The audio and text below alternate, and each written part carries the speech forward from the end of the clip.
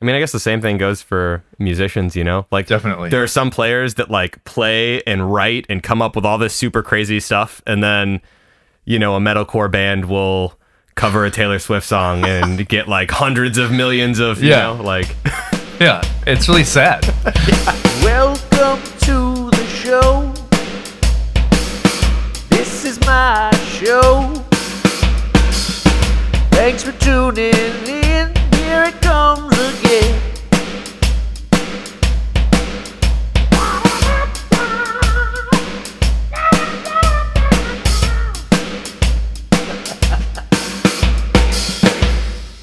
Alrighty, hello everybody. Today I have Stevie Boisier? Was it Jure? Yeah. Okay. Yeah. Boisier. Apparently it's French.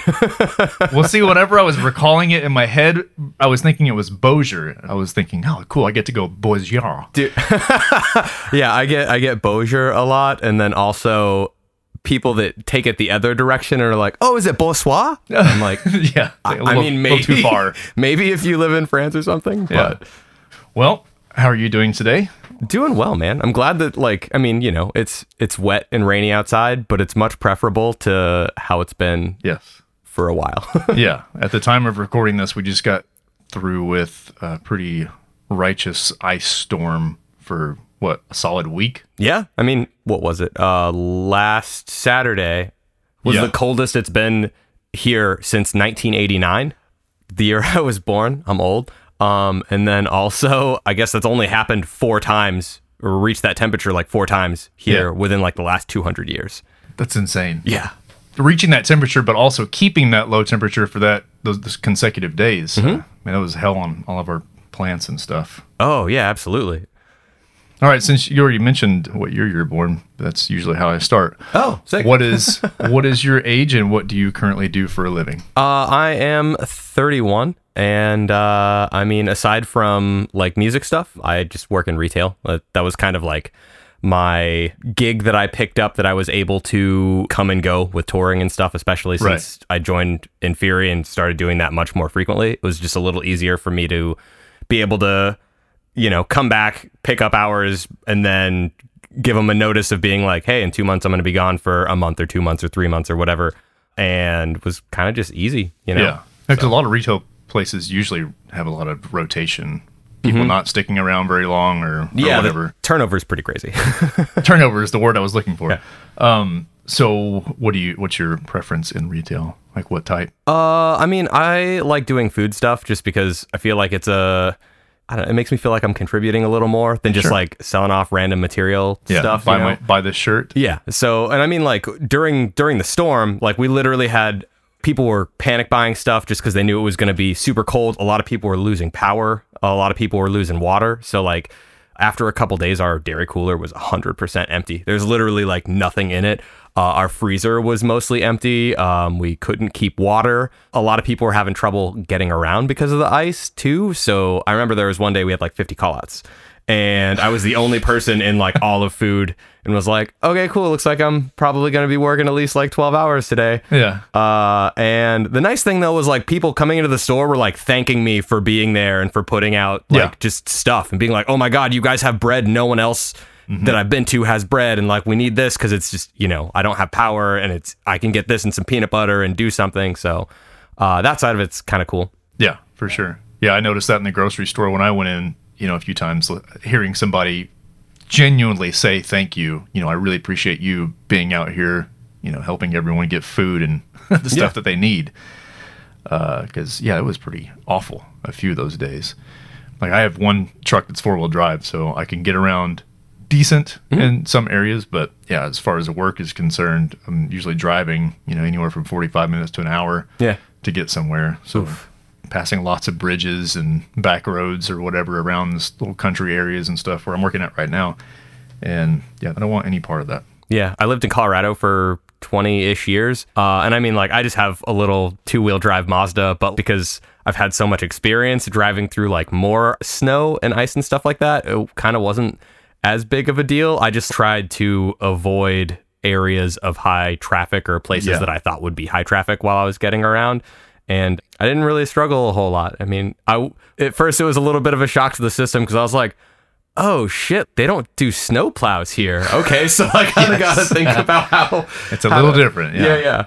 So besides that, what else is, in your opinion, being around snow and stuff for as long as you have been before, what could we have all done better? I mean, the big thing with driving in the snow is just like, at least for me, I always go under the speed limit, just give myself plenty of time to brake and slow down before I'm supposed to hit a light or, more distance following people so that you're not as close. So when you do go to initially brake or whatever, like you end up being on some ice, you're not just immediately going to hit someone. You'll have a little bit more time to see how things respond. And then if you're in something that is front wheel drive, one thing that I know a lot of people back home would do in times like that is they would put like sandbags and stuff in their trunk, just to add like a little bit of extra weight to the back of their vehicle so they wouldn't fishtail as hard and stuff like that. Kind of a few easy things about it. Right. And maybe not be so impatient. Yeah, just give yourself like an extra 20 or 30 minutes to, if you're going anywhere that's more than like 5 minutes away or whatever, budget yourself to have plenty of time. Or if you're going to be late, you're going to be late. It's not the end of the world. Especially here, I feel like there were probably so many people in every industry that just didn't make it to work that week, or, places where people didn't feel comfortable driving or anything like that. So I'm pretty sure that, even if you showed up, no one's going to give you shit for being a little late because you actually you're there showed at up. least. Yeah, I feel like if you have the ability to, if you're not stranded completely and you have the ability to go somewhere, I mean, that's a blessing right there. I mean, just there's no need to be so impatient or want to feel like you have to rush to get somewhere, because every single turn is danger, especially when you're stopping. It's all the stopping spots. Like you're saying, if you're too close, there's just no telling how far you're going to slide from how fast you're going. Yeah. Anxious times right there. Totally. Style, or kind of like dialing back. But originally when I moved down here, I was supposed to be picking up a gig with like a special effects and like lighting company. But, I moved here right before the shutdown. And so everything related to that industry is completely closed. Like I had a bit of experience working at an audio warehouse called Clearwing when I was living in Denver. And most of what I did there was like unloading trucks from all of the gear that came back from shows, taking it apart, scanning it back into the system. So I would be like assembling or disassembling like wireless in-ear monitors and monitoring systems and stuff like that. Each of the individual components, mics, huge cabinets and speakers and stuff like that, just kind of like either putting the things together and loading them into trucks to go out to larger tour packages or places like Red Rocks, or receiving, taking them apart, scanning all the stuff back in and like putting it back in the warehouse. Right. So yeah, but unfortunately wasn't able to do that here. So I kind of just defaulted back to the other thing just because, Yeah, especially if you have experience in retail. I mean, you can kind of apply that almost anywhere, because I guess a lot of it's really the same type of setup, I would imagine, The only as far as thing structure goes. The only thing that really changes, like there are a few things that change from company to company, but a lot of it's the same philosophies, just a few different ins and outs. And then like one thing that I think is kind of funny in my store is like people will switch to different work centers and they'll be 100% thrown off and act like they've never done it before ever. And it's like, you're literally doing the same thing. You just have a different thing that you're putting on a shelf or putting in a place in the back room or finding for someone. So, yeah. Just probably getting frustrated over the little stuff that's not exactly the same as where they were before. Yeah. What would you think about the weather and atmosphere and everything here if you grew up here versus in Colorado where you were? Oh, well, that's an interesting question because I was actually born here. Okay, so you moved to Colorado. Yes. So I was born in Austin, and I think the first time I went to Denver, I was like 7 or 8. My mom moved up there, and so I would go up there for a year and live with my mom, and then I would come back down here for a year and live with my dad, and just kind of went back and forth until I was like 13 or 14, and I just stayed up there. So you got to experience both. Yeah, but I'd never seen snow before other than like on TV until I went there the first time. Like, you know, and that, like I said, I was like already 7 or 8, so that's multiple, winters here. And then I remember, at least when I was a kid, we always had the first snow there was like the week of Halloween. And I remember that because it ruined so many Halloween costumes or like, I was like, oh, cool. I can either freeze to death, or I have to wear this coat over my Yeah. Yoshi outfit or whatever. Right. And then what's the point? Yeah, exactly. So, Well, that kind of sucks. I was just wondering because same for me. I didn't have snow in my life till way later. I think Colorado might have been my first time seeing it as well, just going through on vacation. And I remember getting there, and it was cold. It was cold enough to just wear a light jacket or something. It wasn't too terribly cold. Yeah. And then later in the day, it got to shorts, sandals, tank top weather, and then within an hour, it was snowing. Yep. And I was like, wait, this is not normal. I've never experienced anything like this, the fluctuation of temperature throughout the day. But of course, we experience it here in Texas, just not the same temperature range. It doesn't dip down as low, Yeah. like, I guess. But the whole time I lived there, like, I mean, in my car, I had like a spare hoodie. I usually kept a coat in my trunk. That just kind of like lived there. It was like a tertiary one just in case.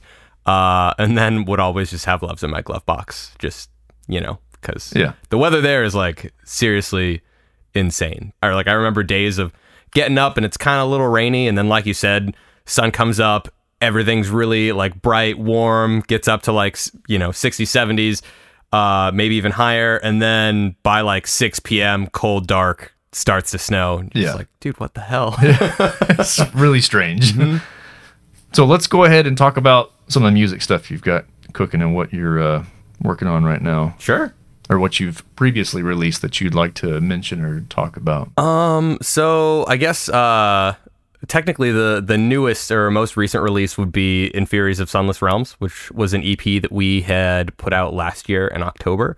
So just to kind of give like a little bit of backstory, I moved to Dallas March of 2020 with my girlfriend Whitney, and I spent like my first month or so here just kind of like hanging out, adapting to things, living in a new place. It was the first time I've lived in Texas like as an adult, and then everything kind of shut down. I was like, all right, cool. Well, I have plenty of work to do now, so that is totally fine. And I recorded a record for my black metal band Ashen Horde like April of last year. It hasn't been released yet, but likely coming out later this year on Transcending Obscurity Records. They actually just released a single for it with their compilation that they put out not too long ago. That has a bunch of really killer bands on it. Immediately after that, went back to working on the Inferi full length. And we kind of planned, so we knew we were recording our album with Dave Otero. And so we did this tour with Shadow of Intent, Signs of the Swarm, and Brand of Sacrifice last year. And we had some other dates that were supposed to be happening later in the year with some really cool bands. And we're like, cool, well, let's pay for half of the record up front. And then once we do, this other tour, we'll take the rest, some of the money from that, and we'll pay the rest of the studio bill off. Well, everything shut down, and we weren't able to do those dates. And we're like, oh, cool, well, how do we want to come up with like this last grand? And, definitely don't want to just take the hit and pay it out of pocket. So we're like, you know what? We're in the process of cutting down tracks for the album. So let's just take some of these other songs, record and release an EP ourselves, and then use the money that we get from that to pay off the rest of the studio bill. Right. So that's kind of like where the idea of Sunless Realms came from. Okay.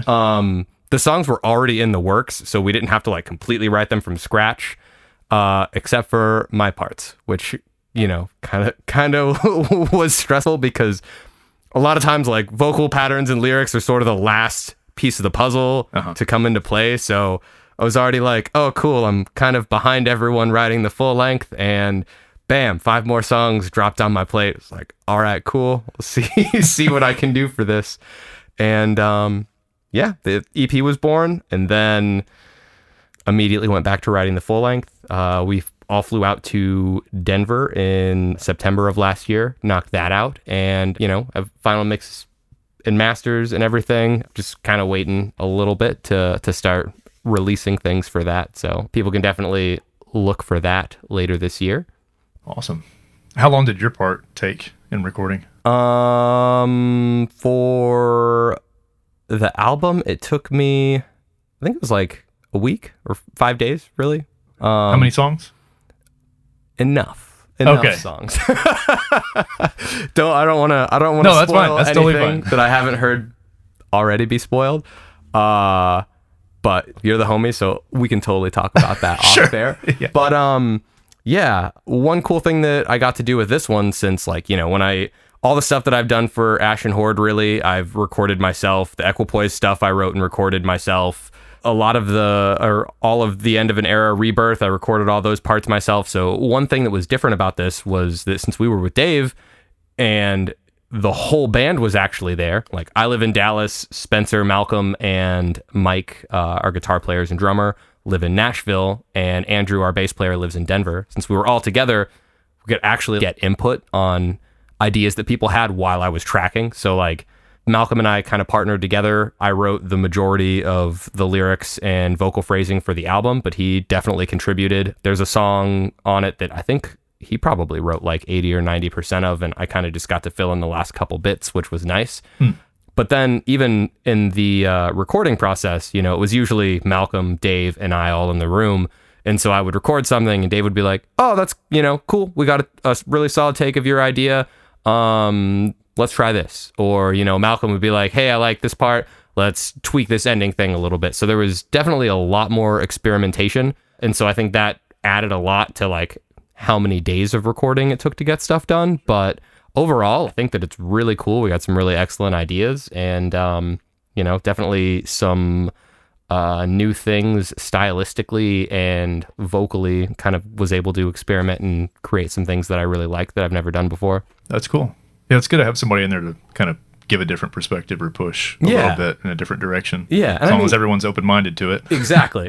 And I know that you're no stranger with like recording and like sending someone a file of something, but there's a totally different energy. And it's like, I feel like it's a lot easier to read people when you're in the room with someone and they're trying to give you feedback on it or something, as opposed to like them just sending you another file back or being like, oh yes, this thing between 46 and 52, maybe Yeah. we should, and trying to do it that way. Cause I don't know, that digital medium for that can be kind of awkward. It is a little awkward. Yeah, I've got a couple of those going on. It's kind of the same. Yeah. You know, what sucks is I have only a certain allotted time to mess with any vocal stuff. You know, usually I do it when Chantel's out or something, so it's one less distraction or noise to worry about outside, you know, since I don't have this room soundproofed or anything. Yeah.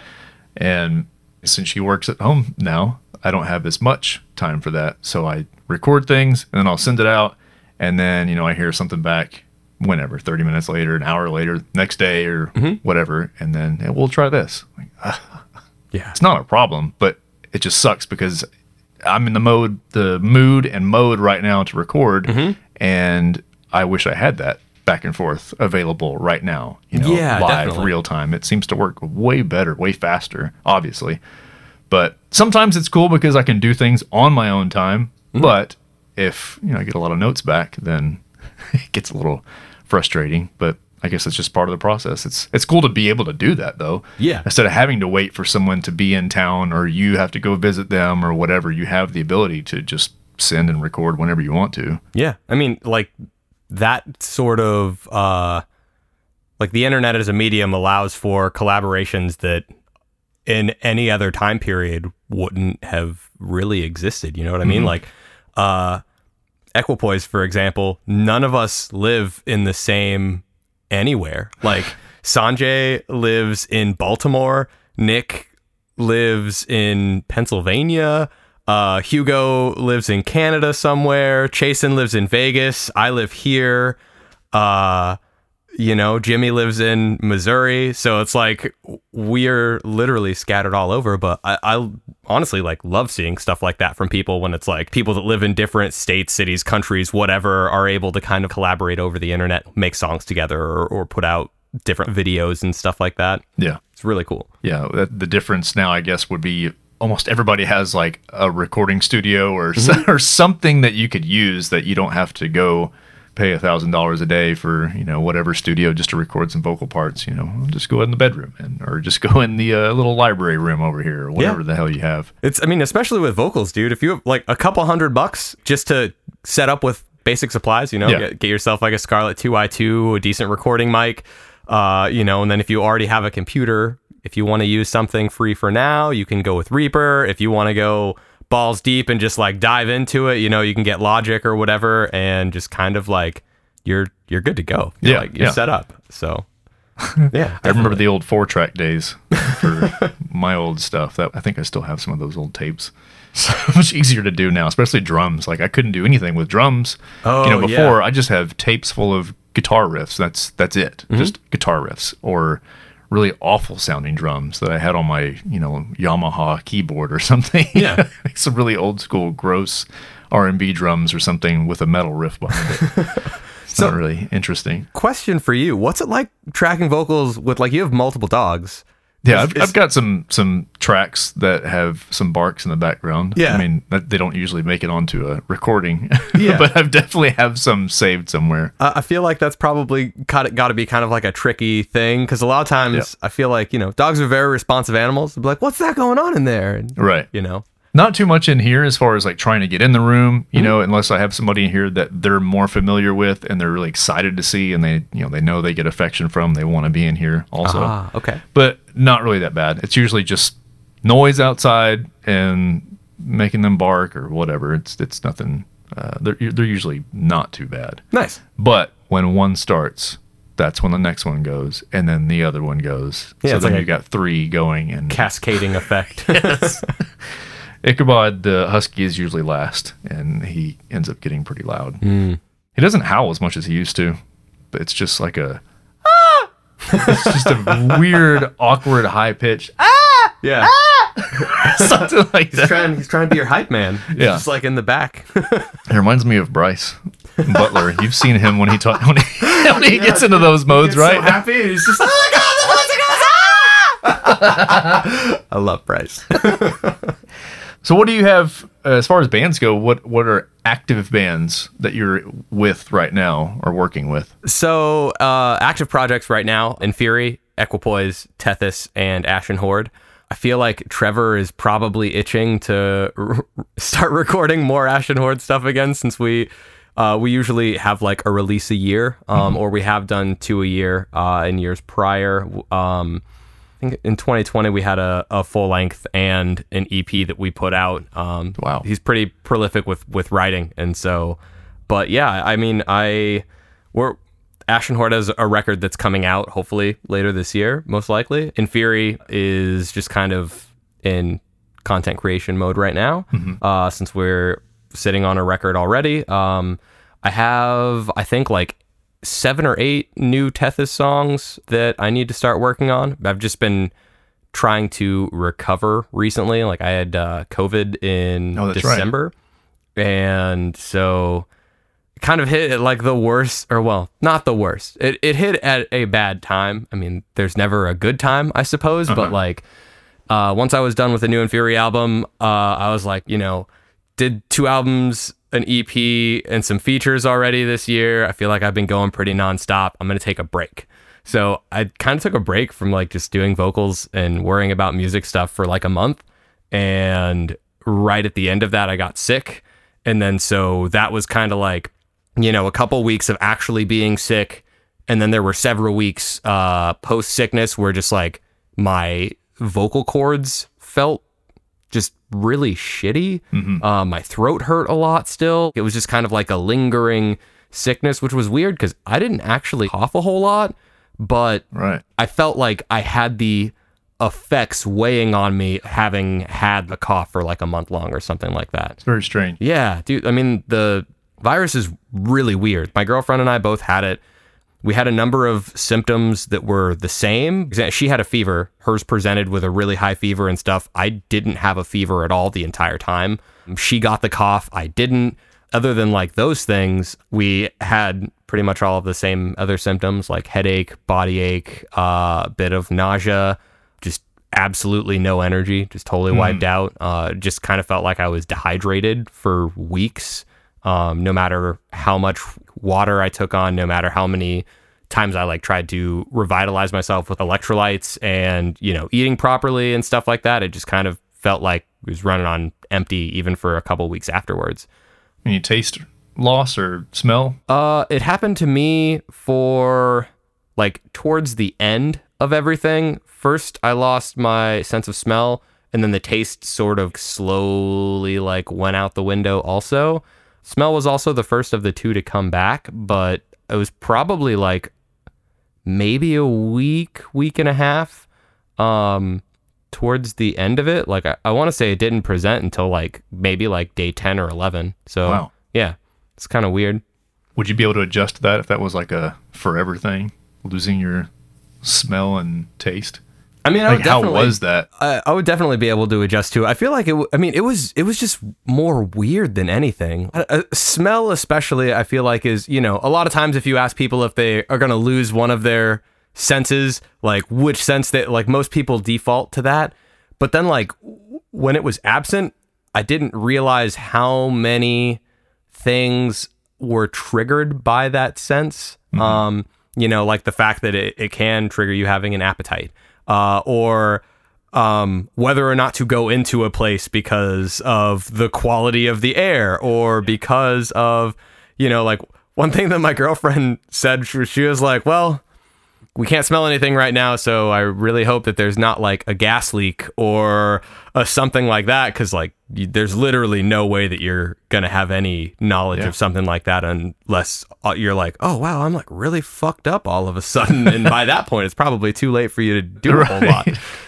Enough time to figure out what the hell is going on. Yeah, exactly. I mean, it would be weird, but I feel like I could adjust to it. The taste thing was kind of bizarre too, because then it was just like the upside is I'm sure you could eat incredibly healthily, like, or Right. like, you know, improve the quality of what you eat dramatically just because you're not motivated by taste. That's no longer a motivator to be like, I'm gonna eat this mountain of chocolate because that's 100% me. Or whatever, because like you could literally just prepare whatever and it doesn't matter how it smells or how it tastes, as long as I guess the consistency wasn't gross on the inside of your mouth, you know? Yeah, I feel like I might want to go to the grocery store and get maybe some really gross things just to see, you know, like take a bite out of an onion or bite into some garlic or something. Just to see what it's like. Yeah. Onion becomes the new apple. Yeah, and you start, that would be kind of weird. I mean, because you probably start tearing up, I guess, just the same. Oh, yeah, that's a good point. Yeah. But some of that sensation wouldn't be there. Yeah. That's weird. Totally. But like I was saying, like, took that month off, sick for a month, and then there was kind of like another month before I felt like I could really get back into doing vocals and stuff again. So I had to take like 3.5 months off, which I don't think I've done since I was maybe early 20s or something like that. So when did you start? Or what age you start doing vocals consistently, I guess? Like 17. Okay. Yeah. Kind of messed around with it when I was 16 and like jammed. You can't see it, but Air quotes. with some friends. And I joined my first actual band that had like steady practices and were playing shows and stuff like that and trying to actually do things when I was like 17. And so it was called Calculating Genocide. We were around for a couple years, recorded a demo, put out an EP that was 4 tracks, and then we're working on a full length. I think we had like 9 or 10 songs written for it. And I feel bad because I kind of ruined this, but I decided that I was going to join the military because I wanted to.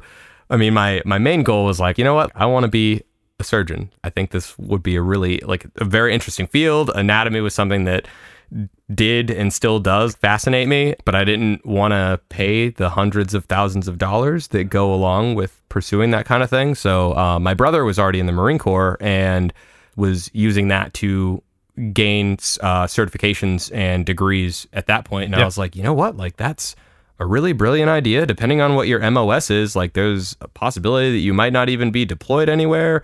So, you know, like if he did it, I can do it. So I dipped into the Marine Corps, ended up quitting the band.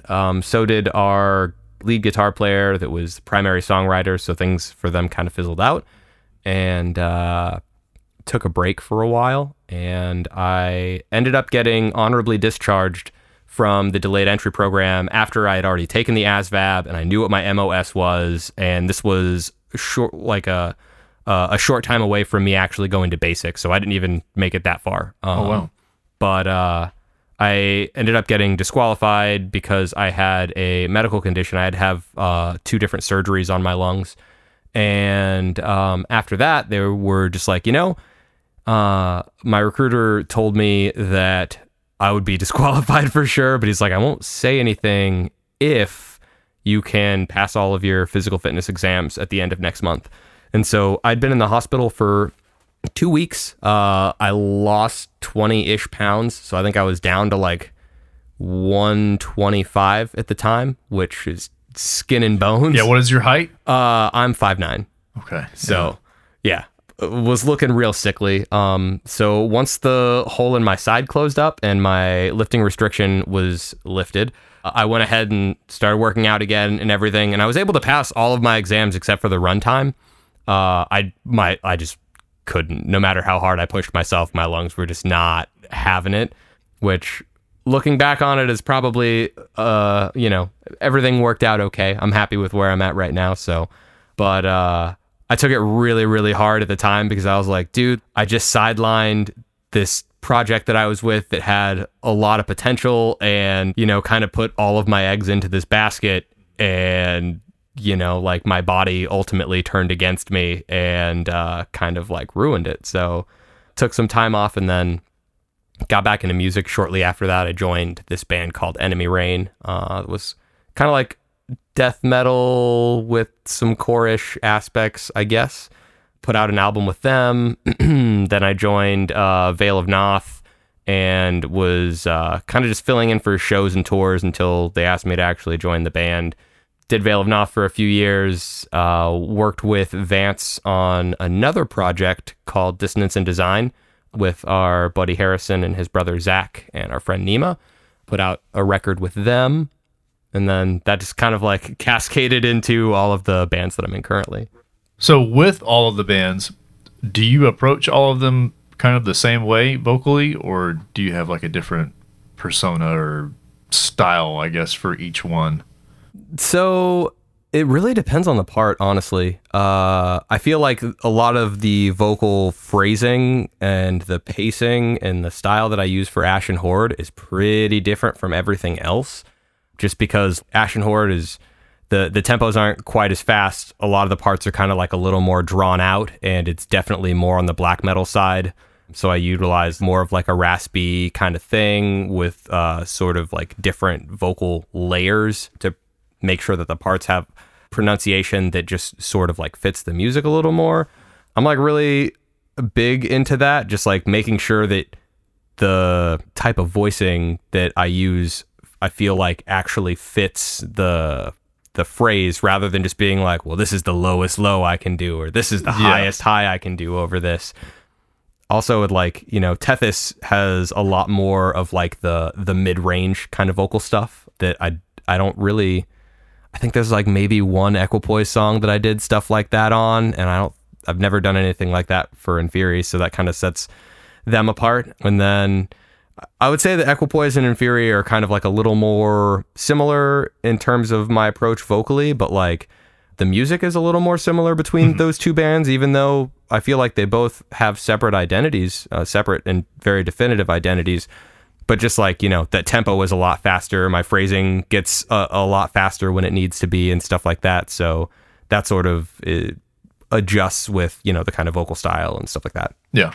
Do you do any singing, or is it all growly, screamy? Well, when it comes to recording, it's all growly, screamy. Sometimes I'll like sing when I'm like by myself and stuff like that. And I definitely do like melodic like warm-ups and stuff, but singing is not my strong suit. So in any of the bands that I'm in, if you ever hear someone singing, like in Tethys, it's 100% Quinn because he has a beautiful voice. Or, when it's singing parts in Ashen Horde, that is absolutely Trevor because he's got a cool singing voice. And I am very confident when it comes to like death metal vocals. Not like arrogant, but like I know what I can do. So it's a muscle that I know how to use. So I'm not really nervous about that, but there's something about singing in front of people that like absolutely terrifies me. I would literally rather, if I had to stand in front of a group of people like at a show or something like that, I would literally rather just stand there naked and just not have clothes on than to fucking sing in front of Wow. people. Like that's Pretty serious. yeah, real serious. I get that fear also. I mean, I've sang a lot and I really enjoy singing, but if I'm put on the spot, it's like something that just switches in my head. Like I don't feel comfortable. Yeah. I don't know why. I think that part of it is like the voice is such a personal instrument because it's like you grew it, you know, like it's something that versus if you're like trying to play something else, you know, it's like, well, the guitar's in tune, dude. I don't know why you don't sound good. Like, Right. It's like me the other day with the 8-string. I was just like ripped and just like, I don't know what to do. There's too many strings. Like, So how often do you play guitar? Do you play much? I mean, I've definitely been playing more the last couple months. I'm not like nearly as good as the people that I am in bands with. But it's been You're with something. some top tier guitarists. I Musicians in general. I feel very fortunate to be working with the people that I am because, you know, like before I joined Inferior, they were like my favorite band for a long time. And so, you know, Malcolm and I have been friends over the internet for years. Same with Mike. Ultimately, I was just like, these guys are, you know, practically like gods, Yeah. you know, in my eyes, just because it's like, oh, I mean, that's unattainable for me. I don't have, and you know, yeah.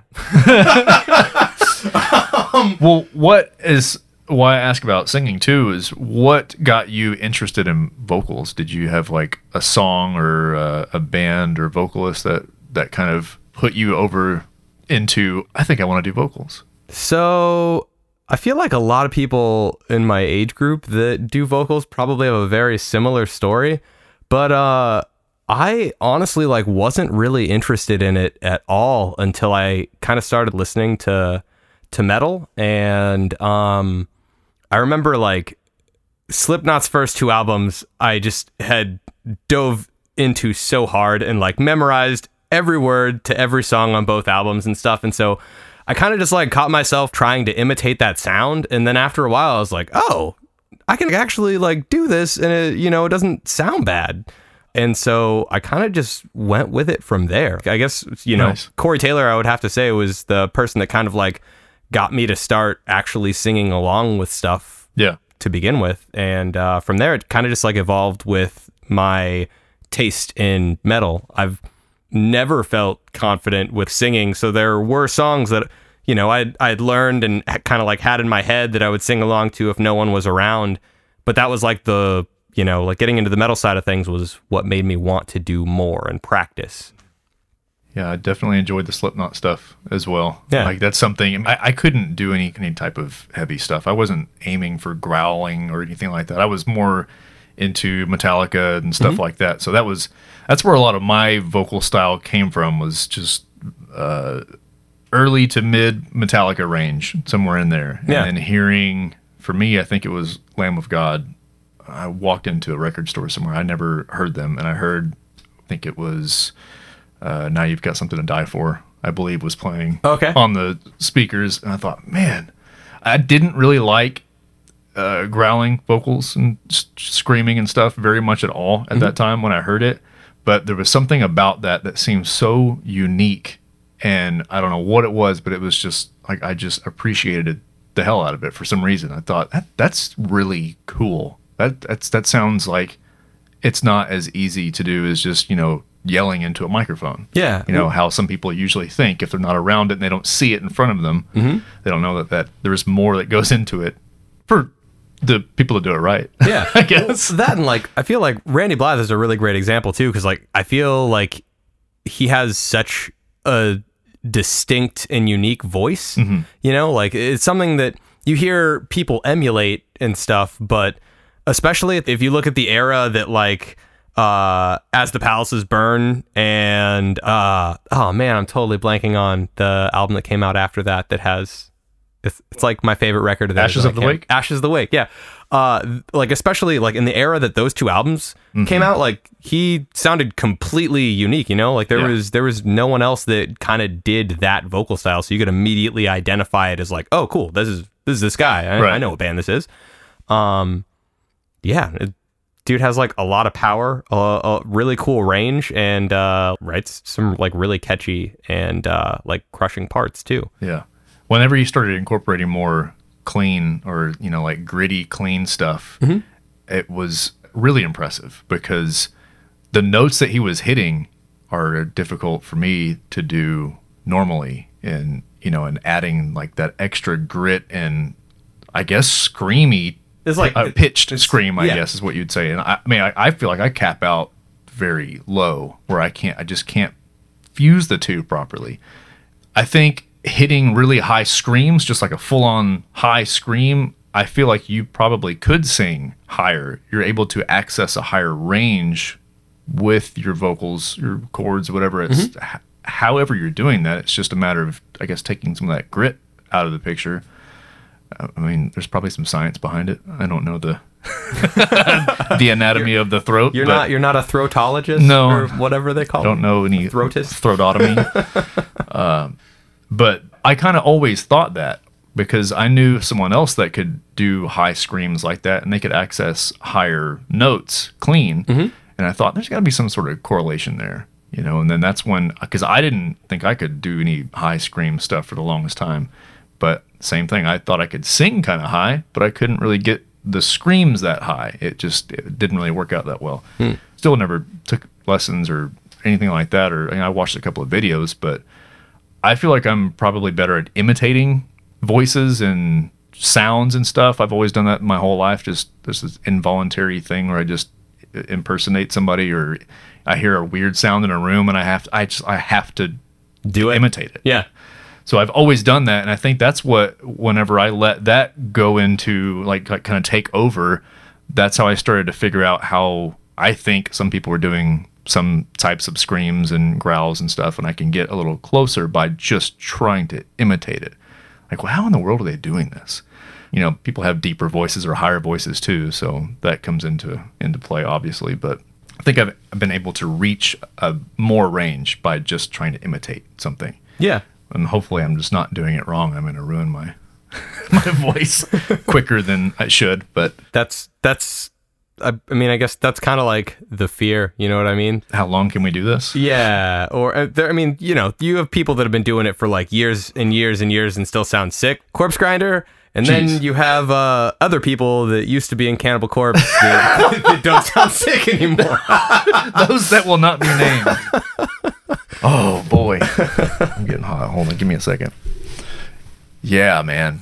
Some of that stuff, that first song that was released, when people really started throwing it out there, I thought, no, this is a joke. Yeah, This isn't real.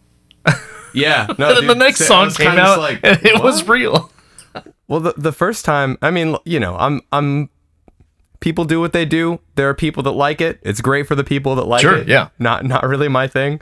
But I remember hearing the first one, and have you seen those Shreds videos? Yes, Where yes. I thought it was right. like a thing like that, and I was like, oh, okay. And then I Oh, kinda it's just funny. Heard more and was like, oh, well, that's an interesting direction. Yeah. Very strange. I don't want to go too far into it, but Yeah. really my thought was it's almost like somebody that doesn't know how to scream joining a metal band because they really I want to be a front man. It's the friend. Right. Yeah. And like, oh yeah, just grab the mic, dude. Just Yeah. give it hell. Okay. Ugh. I don't think it's going to work, man. Yeah. That's pretty sad. But yeah, great example of of two different people about how their progression has gone or how they can keep it up after so long. Yeah. I mean, with singers too, like older singers, Aerosmith, Steven Tyler. Steven Tyler. I think I haven't heard anything from him in a long time, but I feel like his voice has held up pretty damn well. Yeah.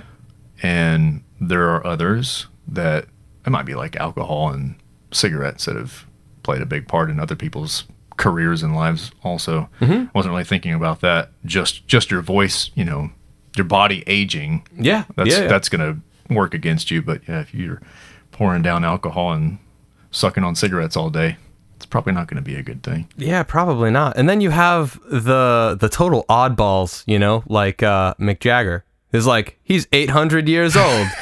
He's done all of the drugs. He's like, and I mean, granted, like from what I've seen, like he lives a very healthy lifestyle, like, like especially now. It's just kind of crazy to think about how the versatility of the type of people that there are too, because, like I know other people that like will fucking smoke hella weed before a show and they're totally fine. And if I do it, I don't know if I'm like just in my own head mentally about it, but I always feel like I'm like, man, like I just like feel super dry and like I can't like accurately like hit the notes that I want to hit or, find myself into those things. So probably a lot more in your head than you think, but definitely dehydrated. yeah, exactly. So I mean, like there was a time where like, especially when I was younger, it was like before we get on stage, yeah, sure, why not? Cool. And then I remember, I don't know, I just like subconsciously like just kind of ended up making this decision of like, I'm just going to start being sober when we go out. Mm-hmm. And when I first started doing it, when it was like not drinking or smoking or anything before we played, which honestly, I think probably came about when I joined in Fury. And I think it was just because I was so nervous about messing up the songs right. that I was just like, no, I just want to be sober. It was kind of jarring at first, but then after a little while, I was just like, when I'm like 100% in control of what I'm doing, like just there 100% mentally, and then the adrenaline kicks in, it takes me to like this whole other place. Yes. Yeah. There's many shows that I've played not sober whatsoever. And that's how it was for, like the first few years at least of playing shows. And it was mainly because I had to have a drink before I get on there. I want to be, a little bit loose. Yeah. I didn't want to be belligerent or, mess up all my stuff. But I had to have some sort of edge taken off, and it was usually just a shot or maybe a couple of drinks. But then after a while, I started noticing if I had one extra drink, then my stomach would feel upset, because at the time, this band, I was playing guitar and singing at the same time. So I'm messing up on the guitar because I'm not producing vocals the way I should. Then I really get into my head. For me, what I've noticed over the years, alcohol makes me an angry person.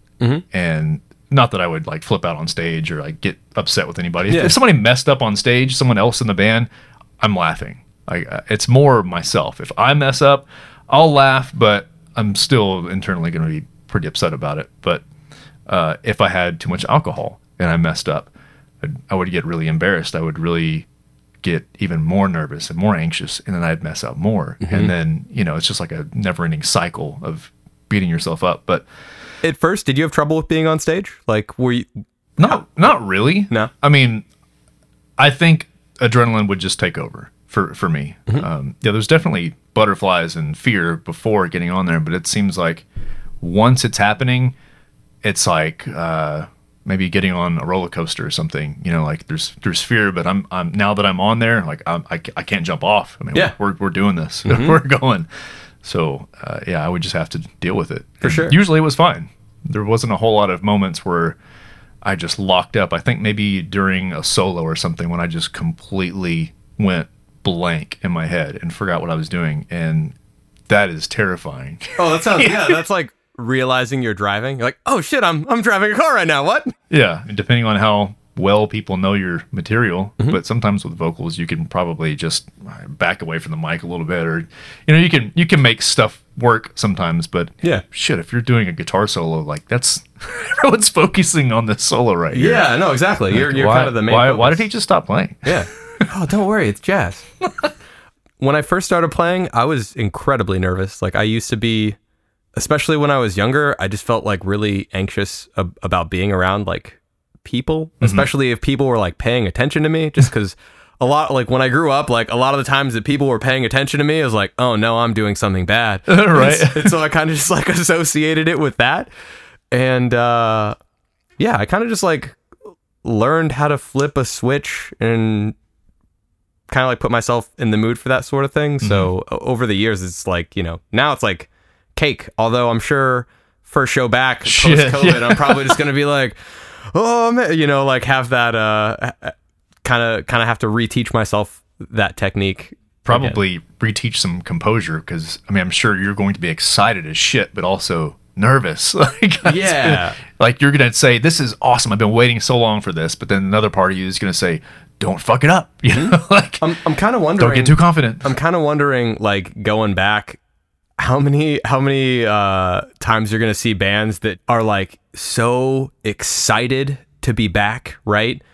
That they go too hard, and then by like the second or third song, you can just like see just like how exhausted everybody is, Right. like just because, you know, especially with that, it's been, I mean, over a year since we played a show now, which was crazy because, you know, I think in 2019 we played like over 100 shows. Woo. Good Lord. And or something like that. I think it was in like the 90s or something, just because like Inferi did a lot of stuff that year. Yeah. But like, you know, and then there are bands that's 100% all they do is tour. So bands like the Black Dahlia Murderer or Between the Buried and Me, where they're just like, or Archspire, just like at it again and again and again. Especially with like doing vocals, you get too excited and you're like pushing and, you know, not supposed to. That's something that can catch up with you really easily. Yeah. During a set. That was one of my biggest issues too, starting out when I was doing guitar and vocals. My voice would be fried. We had a lot of long songs, so it was sometimes anywhere from 3 songs to 6 songs in a set. But I mean, around 3 songs, the end of the 3rd song, I'm thinking, how am I going to do the rest of the set? Yeah. Like, I could already feel, and I think it was part of being nervous too, in a way.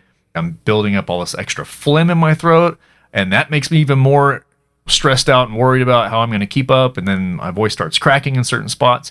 But also, I think that was when I was doing more of gritty, like James Hetfield type of sound as far as grit and pitch go, or whatever. And I think that style really destroys my voice quicker than anything else. Like even screaming or growling or whatever, it's just a whole different feel for whatever reason. I feel like that's not something that I do, but it makes sense to me how a style like that would be kind of easy to like use too much air, because a lot of issues that vocalists run into stem from the fact that they're pushing too much air at one time, and so it kind of like overexerts on your vocal cords and stuff. So yeah, that totally seems like the kind of style that innocuously would do it, because you're thinking like this isn't particularly harsh or anything like that, you know? Yeah. So, but it gets exhausting. Yeah, absolutely. I'm sure it does. What's one thing you miss about touring the most? I said one thing the most. That doesn't make any sense. What is one thing that you miss? One thing the most. The most. I mean, number one would just be like playing shows. I'm an addict. The high that you get from it it's not like doing anything else. It has a totally different sort of payoff. I would say that's number one. You know, number two is just hanging out with the dudes in Inferi, because, you know, none of us, we don't all live in the same place. So the only time I see any of those dudes is when we get together to practice to play shows. So there's a very small window for that. I know you just said one, but I'm going to give you a list. The third would definitely be like traveling to places, because we got to see like a lot of really cool stuff right before the lockdown. November, December of 2019, we did our first European tour. Got to go to like 10 or 11 different countries. And I mean, I was like a kid in a candy store, because there's all these places I'd never been before. And so, you know, we'd load in as a collective, and then I'd be like, all right, cool. I have like 3 hours to get out of the venue and like go look at stuff. Yeah. Me and some of the other Inferi dudes and some of the guys from Vulvodynia were kind of like the main people. Occasionally one of the dudes from Archspire or whatever, or Beneath the Massacre, and we'd all just like go out and marvel at, you know, the architecture, or like, you know, small things like little coffee shops that we would go to, or places that we would go to get food or whatever. And then definitely just like hanging out with people in different spots. Like there are friends that I have like all over the country, or places in Canada, or I guess Europe now too, where it's like, I know these people and I only see them once or twice a year in the flesh. Like, you know, we'll interact over Facebook or whatever, but like seeing people that you know and enjoy, being in their presence is way more satisfying and very different from just, you know, DMing someone or commenting on some shit on the internet.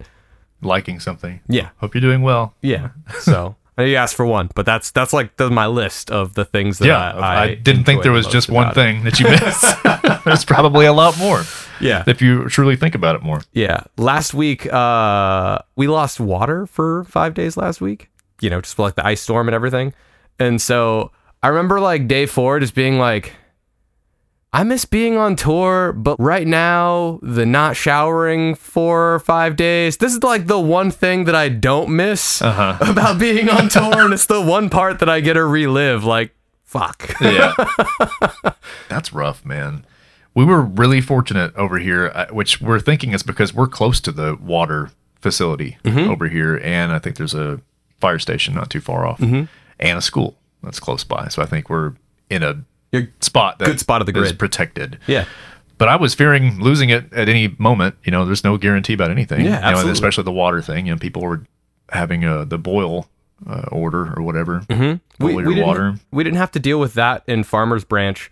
We're pretty close to a water treatment facility too. The issue that we ran into though is that there were just in our apartment complex, there were so many like burst pipes in different buildings that they had to like shut off certain areas. And I mean, thankfully for us, the one that we had that blew was like, we have like our own laundry room that's on the first floor that's ours. And it was one of those pipes. So did not damage anything of ours, nothing like that. So I'm very, very fortunate that that was the situation. Cause like there are people that I work with that are homeowners or live in buildings that are just structured differently and had massive damages because of blown pipes and stuff like that. So I'm also just very fortunate that we kept power because like we have a number of reptiles. Like I would have been like cool snakes wrapped around my arms and frogs in my pockets so that, trying to keep them warm. Yeah, that was pretty scary. I mean, there's only so much you can do, I guess. Like with snakes. You really would have to put them in your shirt. Yeah. Tie your shirt up or something so they don't get out. Yeah. Well, I mean, they're pretty, I don't know about Teferi because she's a sand boa, but like I have 2 ball pythons, or we have 2 ball pythons. And they're pretty smart about just like knowing where the warmth is. And if they don't have it, figuring out how to get it. Yeah. So I don't, especially if it got that cold inside, I don't think they would necessarily be trying to escape. But then the issue would just be like staying warm enough for like you and them and not accidentally rolling over and squishing something. Getting bit in the belly. Yeah, exactly. Have they bitten either of you? So Liliana, she's a blue-eye leucistic. So she's totally white and has big, bright blue eyes. She has struck at Whitney before during feeding. My little brother used to watch my snakes when I lived in Colorado, and she bit him once. Same situation though. It was on a feeding day, but like he is really good at handling just animals, period, and was like, yeah, it didn't really hurt. Got her off immediately. Still got her fed and stuff. So she has bitten someone, but Vraska's never struck or anything like that. They're both pretty even kiltered. The last couple months, I haven't gotten them out as much as I would like, but I have them pretty well socialized. So, they're still anxious little snakes because ball pythons, that's just how they are. But they're like, never hostile towards people or anything like that. I actually am really excited because back when I was living in Colorado, I kind of, because she's so mild-tempered and was like really good about stuff, I was actually able to turn a number of people that are like, oh, snakes are gross, or like they're slimy or whatever, because for some reason people that don't mess with snakes think that they're slimy and they're totally not. Right. But I was able to like use her to like turn a few people to just be like, look, they're cool, especially ones that are non-venomous. There's no need to be afraid of them. They're fine. So this one has not stricken, but the other, I think it was a couple of weeks ago, I had a long sleeve shirt on and I had him, I still don't even know if it's a him or a her. I had it on my arm and it started getting closer. Its head started getting closer to my hand. And then all of a sudden it just I felt this weird movement on my wrist and he totally bit a chunk of my sleeve and was like moving around like he was, I don't know what he was trying to do, but I said, hey, what are you doing? And I just kind of, gently grabbed the sides of his head, and he slowly let go and was totally fine. He wasn't, in attack mode or anything, but that was super weird. Yeah, I wonder, like, maybe are you trying to eat my shirt? Yeah, I don't know what he thought it was. There's like a little lump that moved, so he's like probing or something? I guess. It was just, it's like he was preparing to eat it, because it was really slow and just, it was very awkward. I've never been bitten by snakes, fortunately. But back when I was trying to figure out if I wanted one, I had a friend who was breeding snakes. Her and her boyfriend were, and that's actually where I got Vraska and Liliana from. Were both from her. But I would go over and kind of like help them care for the snakes that they were breeding, just so I could see like, what kind of temperaments they have, what their environments need to look like, what their feeding habits look like, and stuff like that. Just because, I'm very much like a kind of person where like if you get an animal, you should do some research and just make sure that 2 months from now you're not going to be like, oh, I'm actually like not interested in this thing and need to like rehome it or whatever. Right. So I was doing that, and she had a 2 Burmese pythons, and one of them had what's it called? Mouth rot. It's a fungal infection. Right. And so I was helping her give the antifungal to it. And so there's a syringe that you have to put in the mouth. And so I'm like holding on to this python that doesn't know that we're trying to, and also it's about 6 feet long. Okay. Yeah. That was my next question. That point, yeah. And like trying to like hold her down without hurting her, but with enough force that she can't just like get away from me while she was trying to give her the medicine.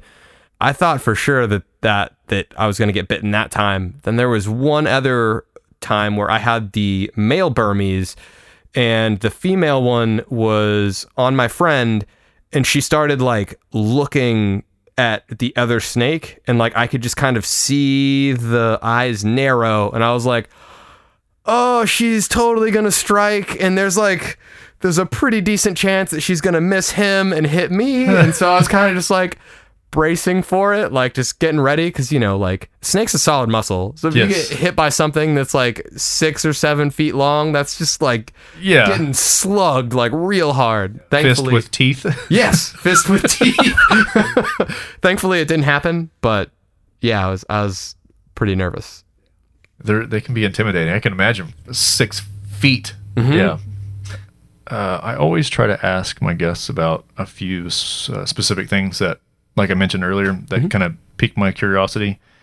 And I'd say the top 2 are depression and meditation. If you've had any issues with depression, or if you have any advice for anyone else going through anything like that, and also if you've had any experience with meditation or interest or anything.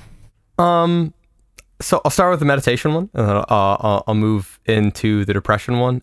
Meditation is something I've never really done it, but it's something that I've kind of like, it's been like eating away at me recently. Just as being like a thing of like, hey, you can probably improve yourself if you set aside this time to focus on just, like letting go and stuff. So it's something that I've had a growing kind of like interest in. I just need to just like take the next step and turn that, potential energy into actually doing something about it. And then with, as far as like depression goes, I'd say that like, I feel like I'm a little more on the anxious side of things, where if I have an idea or something in my head and I don't make the time to do it, it just makes me feel really terrible.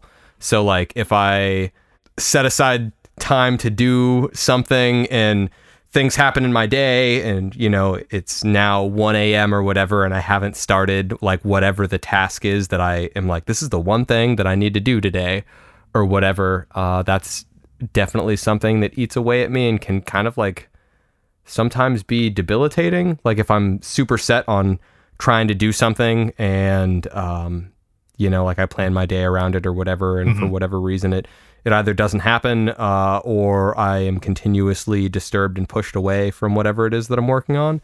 But I feel like most people at least have bouts of not necessarily feeling sad, but just kind of, I don't know, I guess to me, it kind of comes in waves of just like feeling nothing at all. Or, you know, like you'll be achieving things or have stuff happen that you know should make you happy, and there's like literally just no feeling there at all. Like it's just kind of like impartial. Kind of like the worst episode like that I can really remember was, so this is a couple years ago, but it was when I was recording The End of an Era Rebirth, which was the first thing that I did for Infuri. Kind of had like a lot of weird stuff going on in my personal life, and I remember just like not really being excited about recording the album. It was kind of just like, you know, it had absolutely nothing to do with the music or anything like that. It was just, I was just at this point where I was just super exhausted, like all of the time. Went through like beginning to end of the day, like without my mindset changing, without really like feeling much of anything, just kind of like being numb.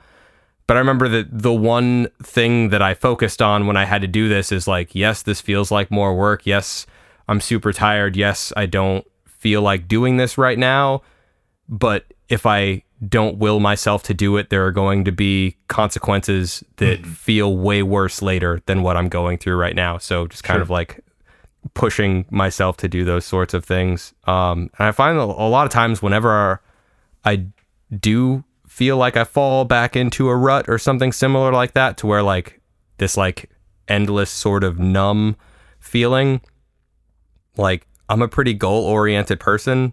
So usually what I try to do is just make a list, start doing stuff, even if it's stuff that you don't necessarily want to do. It doesn't have to be anything crazy. Sometimes it's easy as just like get out of bed, brush teeth, make bed, clean the front room, take care of the animals, just like stuff that you're going to do anyways. Yes. You know, or stuff that you would do on a daily basis anyways. And then because I'm like, I know that that's a thing that's motivating to me. It's just like being kind of goal oriented or having things that I need to accomplish. And so part of the way through the day, like I'll kind of just start to feel a tiny little bit better. And then the next day I'll do the same thing and I'll get a little bit better than that. That's something that kind of helps me. I know it's not, there's no universal cure-all for anything, but just kind of keeping in mind that one, nothing is permanent. There is nothing that is permanent. And then just taking the time to make the situation better for yourself, because if you can't at least put in a tiny bit of effort and try to at least get that little bit of something that's going to help you get out of the rut, then like, you know, trying those things can't make your situation worse. Right. So it's similar to working out, going to the gym or something. If you're trying to convince yourself of reasons why you don't need to go to the gym, or, you know, I'll do it harder tomorrow or whatever, almost never will you go to the gym and get a good workout in and regret it after the fact. It's always, I'm glad I did that. Yeah. Yeah. You genuinely feel better afterwards. And a lot of times it's like, you know, this sucks and I thought I was going to throw up, but I did it. Right. And that kind of soreness also is like a gratifying kind of soreness. You know what I mean? Yeah. Like, cause you reminds you that you did something. Yeah. Yeah, exactly. So I definitely am with you on the making a list of anything and everything. I'll do the same thing. Laundry, I will actually put washed clothes, dry clothes, fold clothes, put clothes away. Holy and it feels, cow. Not every time. You actually make it to stage Sometimes 3 and 4. I'm much more of a wash it, dry it, put it in the basket, bring it upstairs. Make sure you know that this is the basket of clean clothes, and you'll just grab your stuff. Yeah, I'm definitely in that mode a lot of times too. Word. But just the feeling you get of scratching something off your list, no matter how big or small it is. If I have a list of 20 things and, you know, maybe, I don't know, 10 of them are really small, seeing that list half gone already is just awesome. Yeah. And that's why I have that giant whiteboard in the kitchen. I use that for a lot of my lists. I feel like such a nerd, because the first time I went into that room, the first thing I think that I said to your wife was like, That's a really impressive whiteboard. I have a decent sized one in my office too, but like I kind of just like marveled at that and was like, look at all that extra space for like, yeah, sick.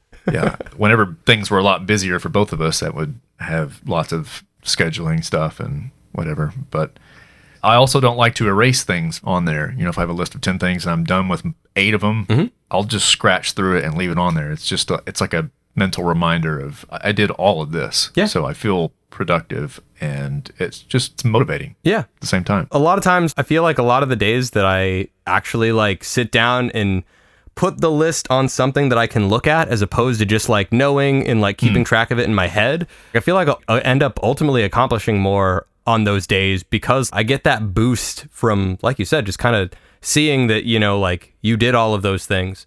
And I mean, worst case scenario, if you don't finish everything, you know, you don't have to finish everything. You kind of just have a reminder of like, you know what, like I did some stuff today and, you know, it might not make you feel 100% back to normal, but like worst case scenario, absolute worst case scenario, you're probably not going to feel worse after having done a couple things than versus not. Yeah. So, yeah, instead of just staring at the list and getting overwhelmed and playing on Facebook. Yeah. Yeah. And I Something mean, else. if you are one of those people that gets overwhelmed, if there's too much, just, you know, write 2 or 3 things at a time.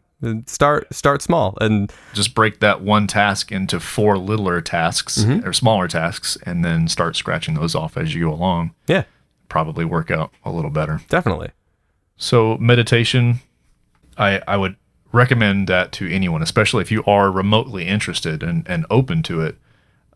Even if it's just not doing a formal meditation, but just sitting somewhere quiet and focusing on nothing and just not worrying about anything. If you do that for just 30 seconds, you're doing good. Sometimes it's hard to do that because things are already entering your head and you know, I'm going to sit down and I'm going to think about absolutely nothing. And 5 seconds later, you're thinking about what you're doing tomorrow. Yeah.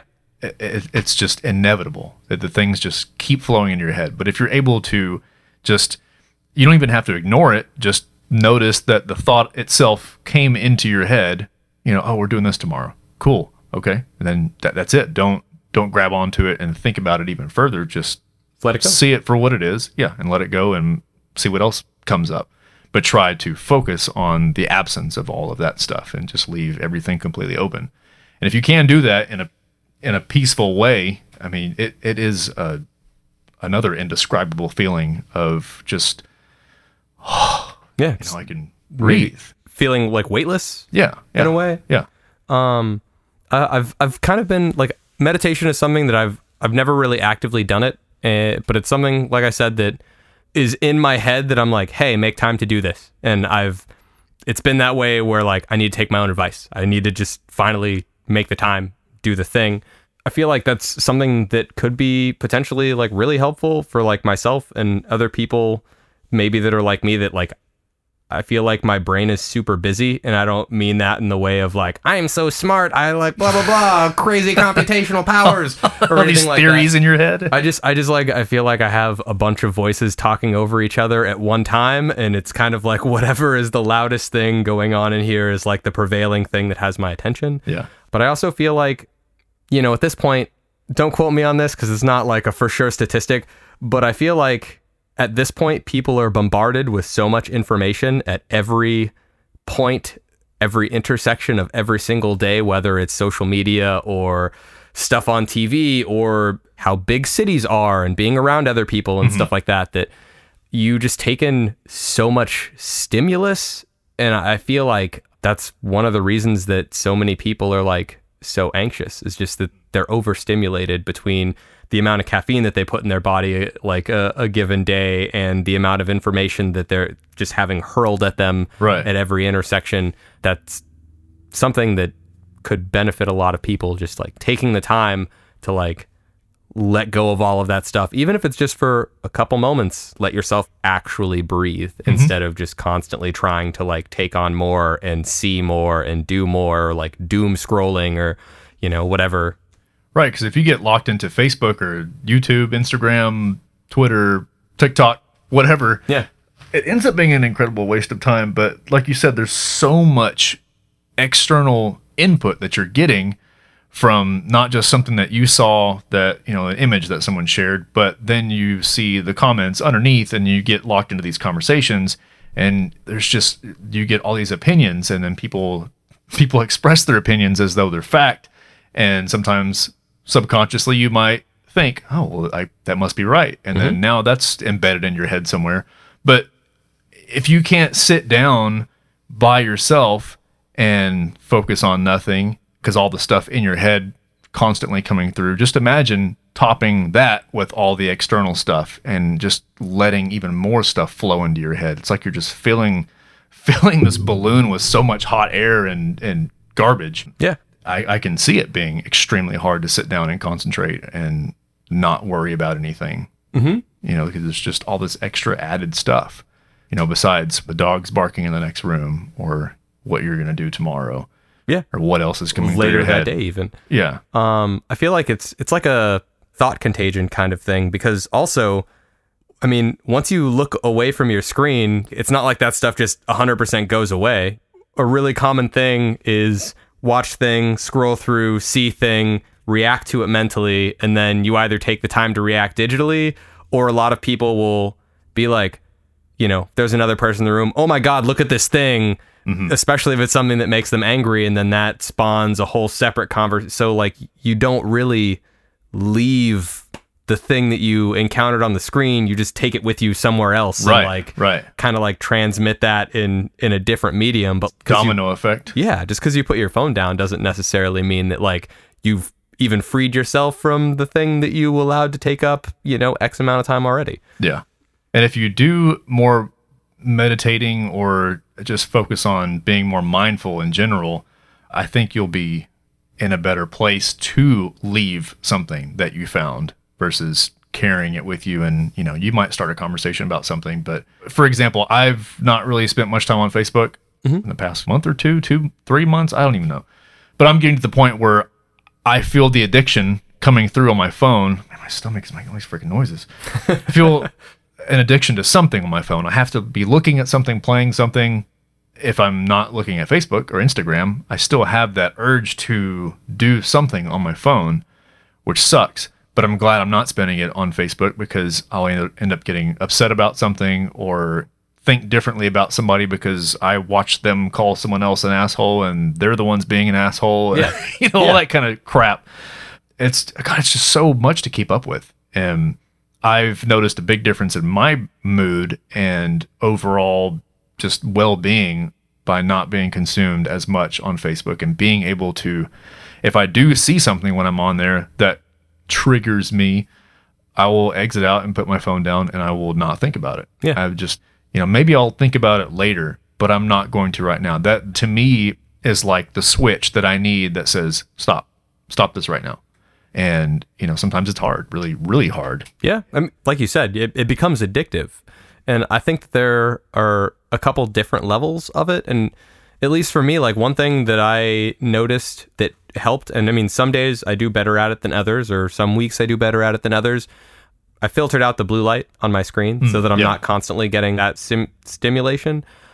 But there was one day where I was just like, I'm going to like count how many times I look at my phone where I like don't even have notifications. Like on Facebook, I have the notifications muted. So they don't come across on my phone. I don't see them accumulating or anything like that on the icon. And so there was a day I was at work too. I should probably be working and not like wasting X amount of time, blah, blah, blah, checking stuff. But I just counted how many times I just was like, hey, I'm just going to look at this real quick.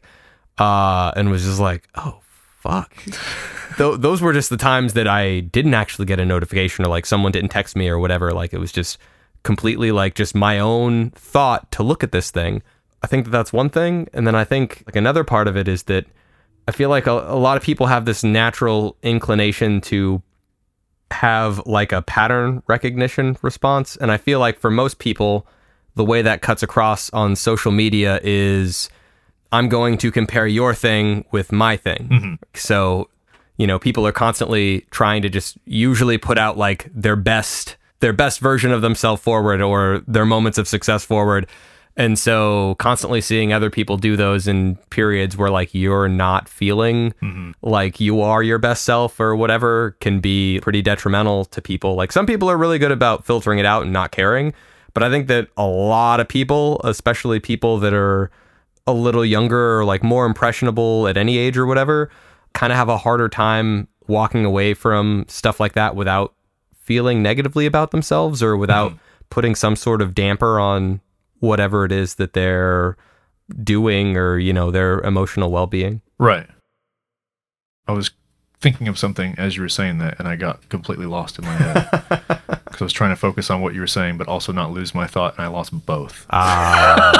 Sorry. Yeah, I mean, I'm also prone to like rambling. Like I kind of... Oh, that's good. We don't want dead space. Well, let's move on to... So this thing that I do in my episodes, I've called before 1 second answer to a 1 second question. Oh, okay.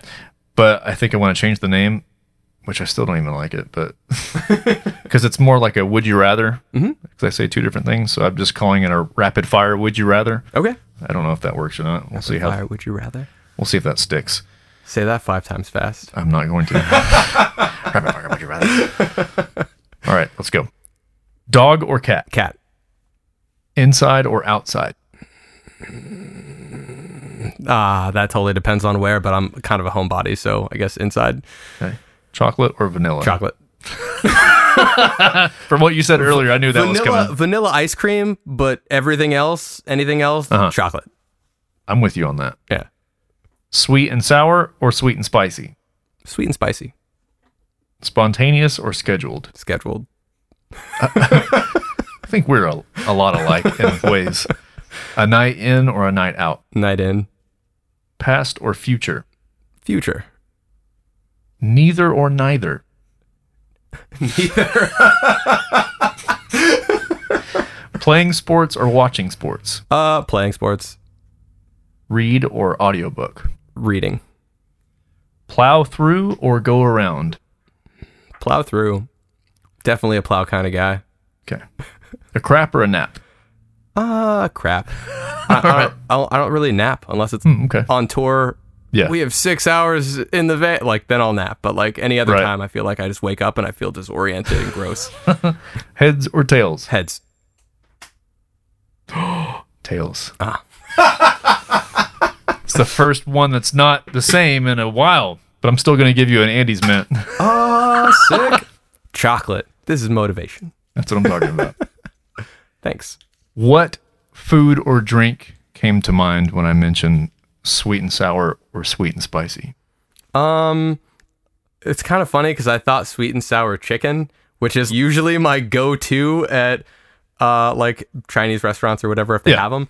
And then the other one was something Szechuan, which I feel like I picked sweet and spicy because I like sweet and sour chicken, but for anything else, the combination of something sweet and something spicy together is like just is better to me. What about pineapple on pizza? I'm about it.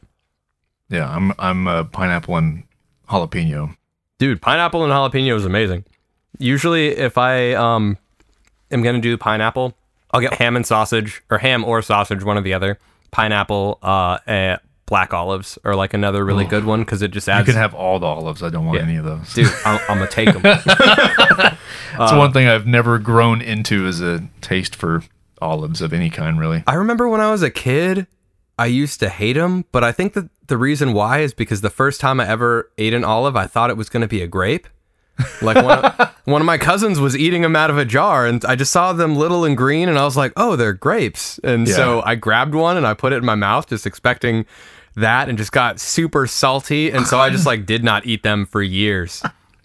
Man, what helped ruin me even more was when I went to a Greek restaurant and they had some olives and Oh, were they the stuffed ones? the ones that have seeds in them. I did not know there was a seed in it. So I thought, all right, I'm going to try one of these olives. I haven't had one of these before. So they weren't and I'm fitted. fighting myself thinking, all right, I'm just going to throw it in my mouth and just eat it up. So that's exactly what I did. I threw it in my mouth and I bit down and Crunch. God, it hurt so bad. Luckily I didn't chip any teeth or anything. Yeah. But that furthered my distaste for olives. Okay, fuck these olives. Dude, then. it's funny how like a little, like one little thing like that, especially if it happens to a first or like giving something a chance, like can totally ruin it, like going forward just forever. It's pretty sad. Yeah.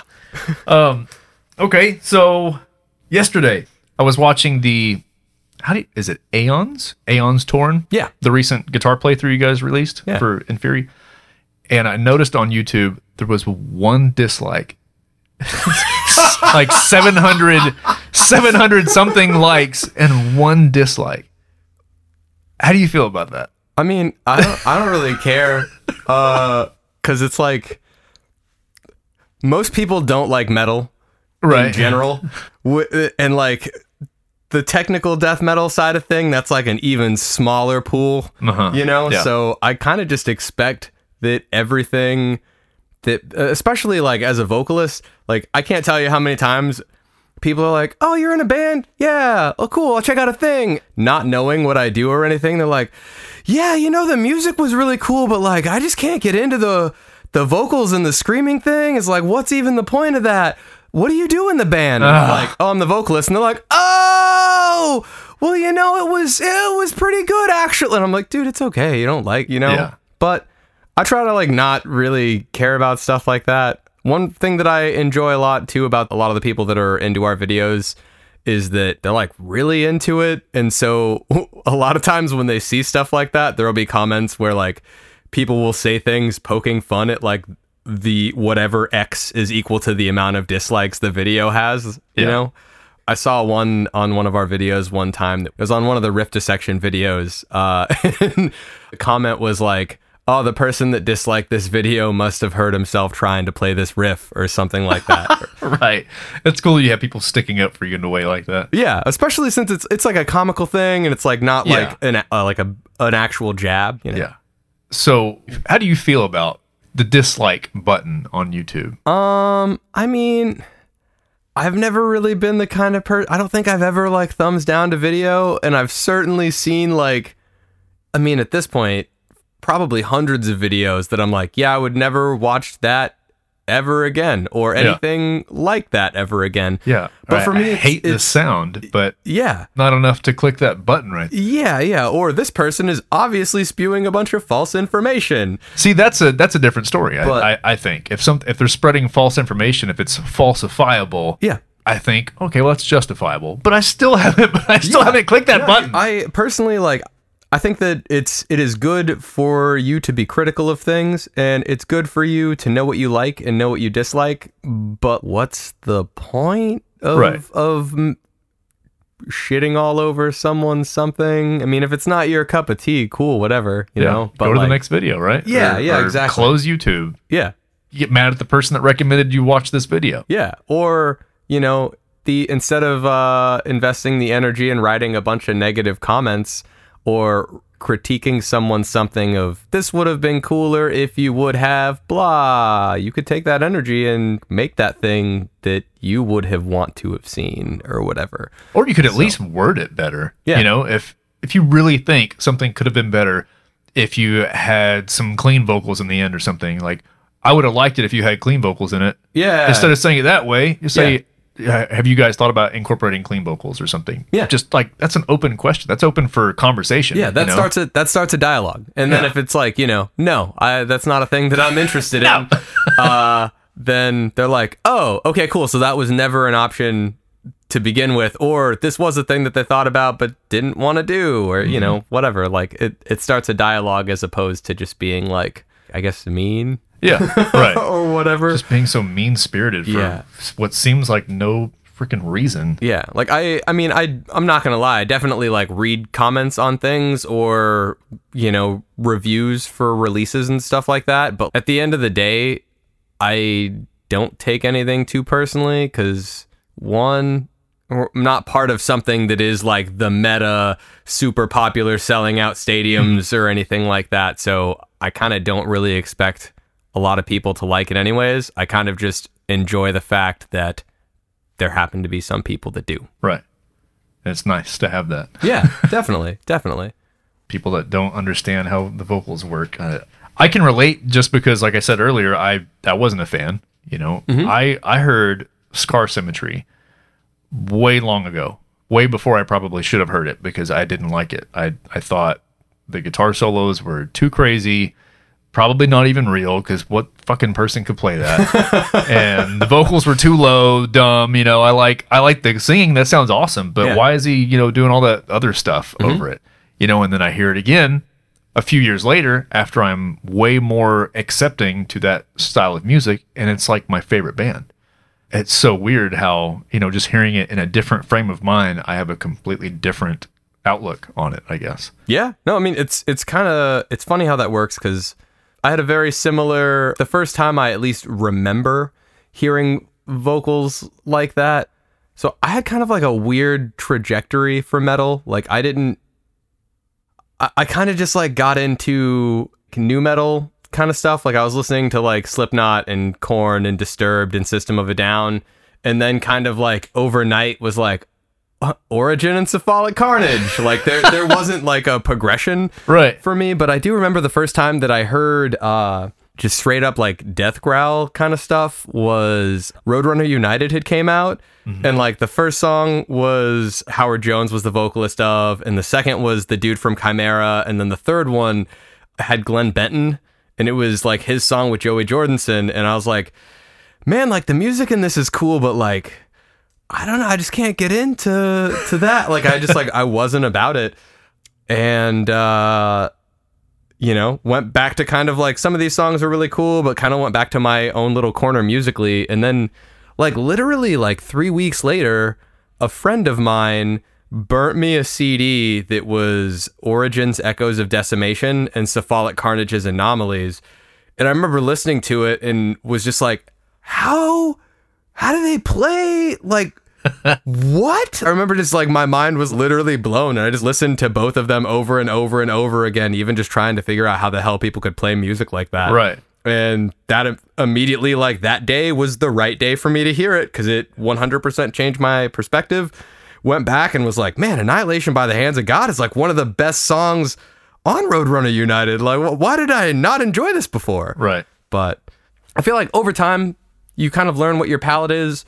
And I mean, there have even been records from bands that I've heard where I'll listen to a couple tracks and I'm like, today's not the right day for this. And I'll like shelve it and come back to it a week later or a month later or something when I'm like in the mood for that sort of thing. And it's helped me differentiate the things that I'm like, of just realizing like, this is not a part of my palate right now, you know, versus something that I know that I just don't like because it is just not a thing to me at all. Right.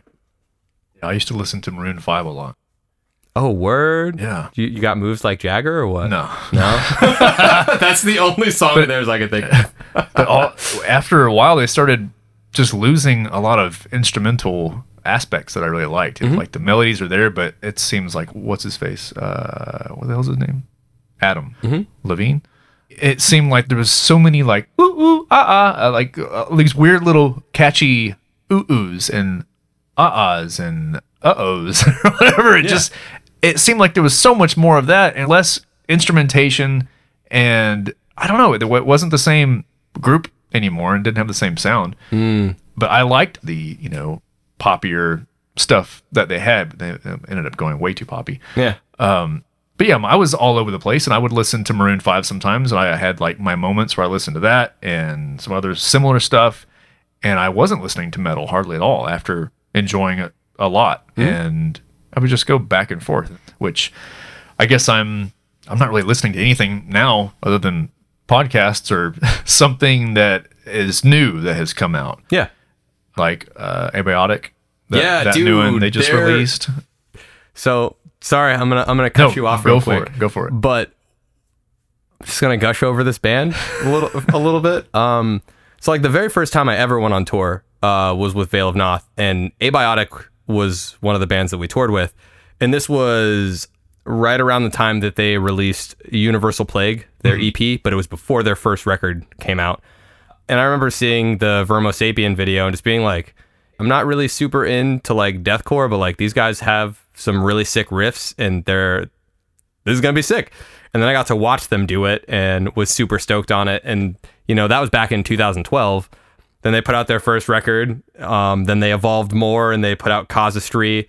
And then they broke up for a while. And Ikigai is leaps and bounds better than anything else that they've ever done. And like, I've enjoyed the other stuff that they've done. Right. You know? So it's just like, it's just made me appreciate them even more.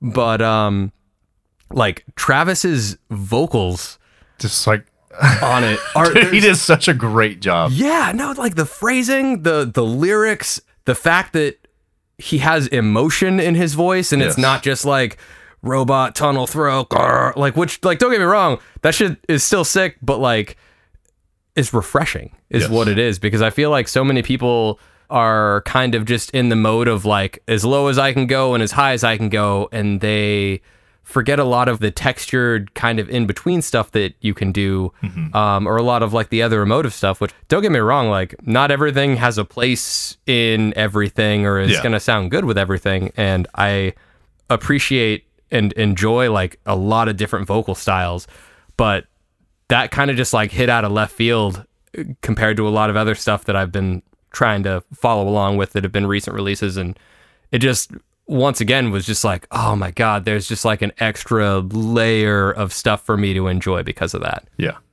It was really good. Yeah. I bought it and I didn't listen to it for probably the first week because I wanted to listen to it. You know, every chance that I got, I could listen to maybe a song and a half or something. Yeah. So I didn't really want to do that. I wanted to listen to the entire thing. So I did.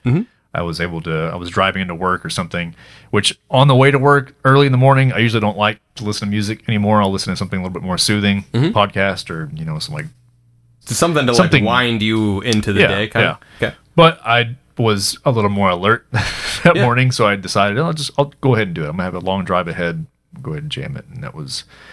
I didn't know what to expect because I heard one single that they released, or one of the first ones. I'm not even sure how many, unless it was just like because he did a playthrough video for one, I think. Yeah, John. he did a playthrough video for Smoldered, I believe, which Smoldered, I don't remember if it was the first or second single that they put out, but it was one of them. But then he also did the playthrough. I think the playthrough is the one that the only one that I heard initially. Okay. I'm pretty sure. Yeah.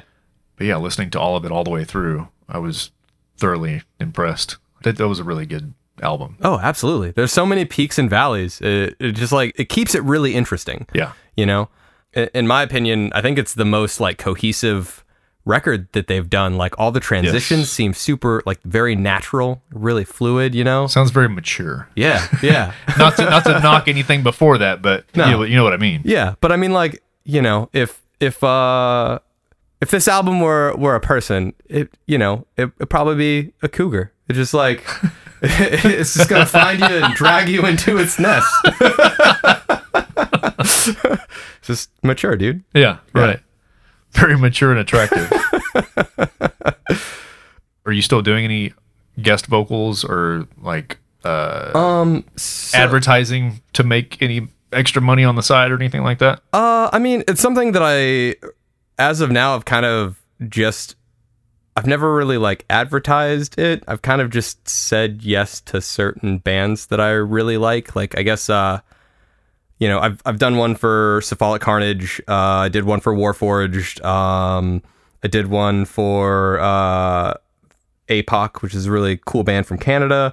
The one that has been released is one that I did for Luan Dile. Is one of the guitar players in Vulvodynia. Cryoplagia is his side project. He did everything for it. He's just got a couple different guest spots on his EP that he put out. It's super sick. If you're into just like really gnarly slam and then like really sick, insane riffs and solos, it's definitely worth checking out for sure. He's an absolute monster guitar player and vocalist. And then I have one that is on my plate that I'm still kind of like writing a little bit more for that I'm going to put out, but it's something that I'm open to for sure. I just wanted to help push if that's helping you, Yeah. since Oh, you're no, definitely. not touring or doing anything else right now, music wise, to make money, if that would be something you want some help with, then Yeah. No, I mean, throw that out there. if you think that I'd be good on a track, people just, hit me up. Is there anything else new that you've been listening to? Man, not really, because like I said, I've just listened to mostly podcasts and Yeah. stuff. I haven't been on Facebook very much, like I said, so I'm probably missing a lot of releases and other things that I would normally get my music news from friends and stuff. So I probably have some catching up to do for sure. I feel you. But that is the latest, I guess, metal album that I've gotten and listened to. Let's see if there's anything else that I'm just not thinking of. I'm like a slow listener. I'm definitely the kind of person that when I start listening to something, at least in terms of like an album that I haven't listened to before, something that's new to me, I feel like I have to listen to it multiple times just to like really, really get it. And then if I like it, I listen to it a lot more just because I'm like, oh, that part's coming up and stuff. So I'm just slow to digest new music. So, but recently, like, been listening to the new Abiotic a bunch. Demon King released their first EP same day as Abiotic, so I've been spinning that a lot. Demon King is the original dude from In Full Darkness, Matt Brown, does guitars and vocals, and his vocals are so nasty sounding. I love them. It's like technical black metal kind of stuff. Yeah. And then the old Inferi drummer, Jack Blackburn, plays drums, and then our guitar player, Malcolm, plays bass. That's right. Demon King. And so I posted about that a while back. Yeah, if you haven't checked out their EP, I'd highly recommend it. It's only 4 songs. I think it clocks out at it's like under 20 minutes, but it's a trip for sure. Yeah, and then my homies in Summoning the Lich just put out a new album. I listened to it. I think it came out yesterday. One song off of that today. Who the hell sent me that? Andrew did it. Oh, okay. Word. Didn't he? Correction. It was not Andrew. It was my other friend, Nick Smith. Thank you, Nick Smith. Sorry about that. Back to the show. Dude, Patty Cakes knows. He knows. all He about sends me the a new ton shit. of stuff. Yeah. Well, it's like when we went out to get dessert that one night, and he put on freaking Cytotoxin. I was just like, oh, dude, this record rips so hard. And that was one that, like, I saw it.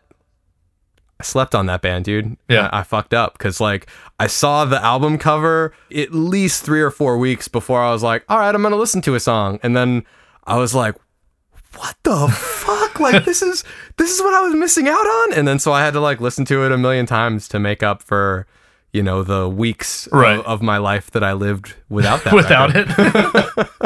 Yeah, it's been a while since I've actually gotten that stuck to an album. Yeah. But same way. Yeah, if I like it, I'm just going to jam it for a long time. I think I did with the last Black Dahlia album. Oh, dude, Pretty sure I got Verminous stuck was on that sick. one for a while. Yeah. Same with the one before that. Yeah. I don't know what it is about music.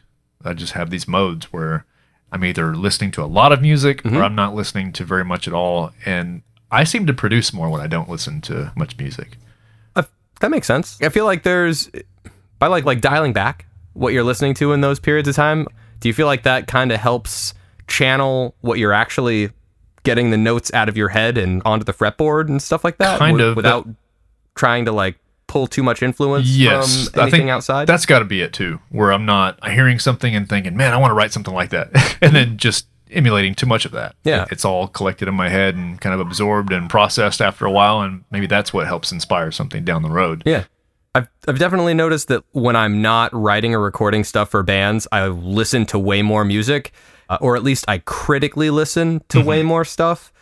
But in periods of high density, I find that I often just default to things that I have listened to like a million times already, just because I can put it on and I'm not trying to decipher things, or I'm not trying to like, it's just like a thing that's on that I'm also kind of enjoying while I'm reading or playing a video game or, just sitting there, whatever. Yeah.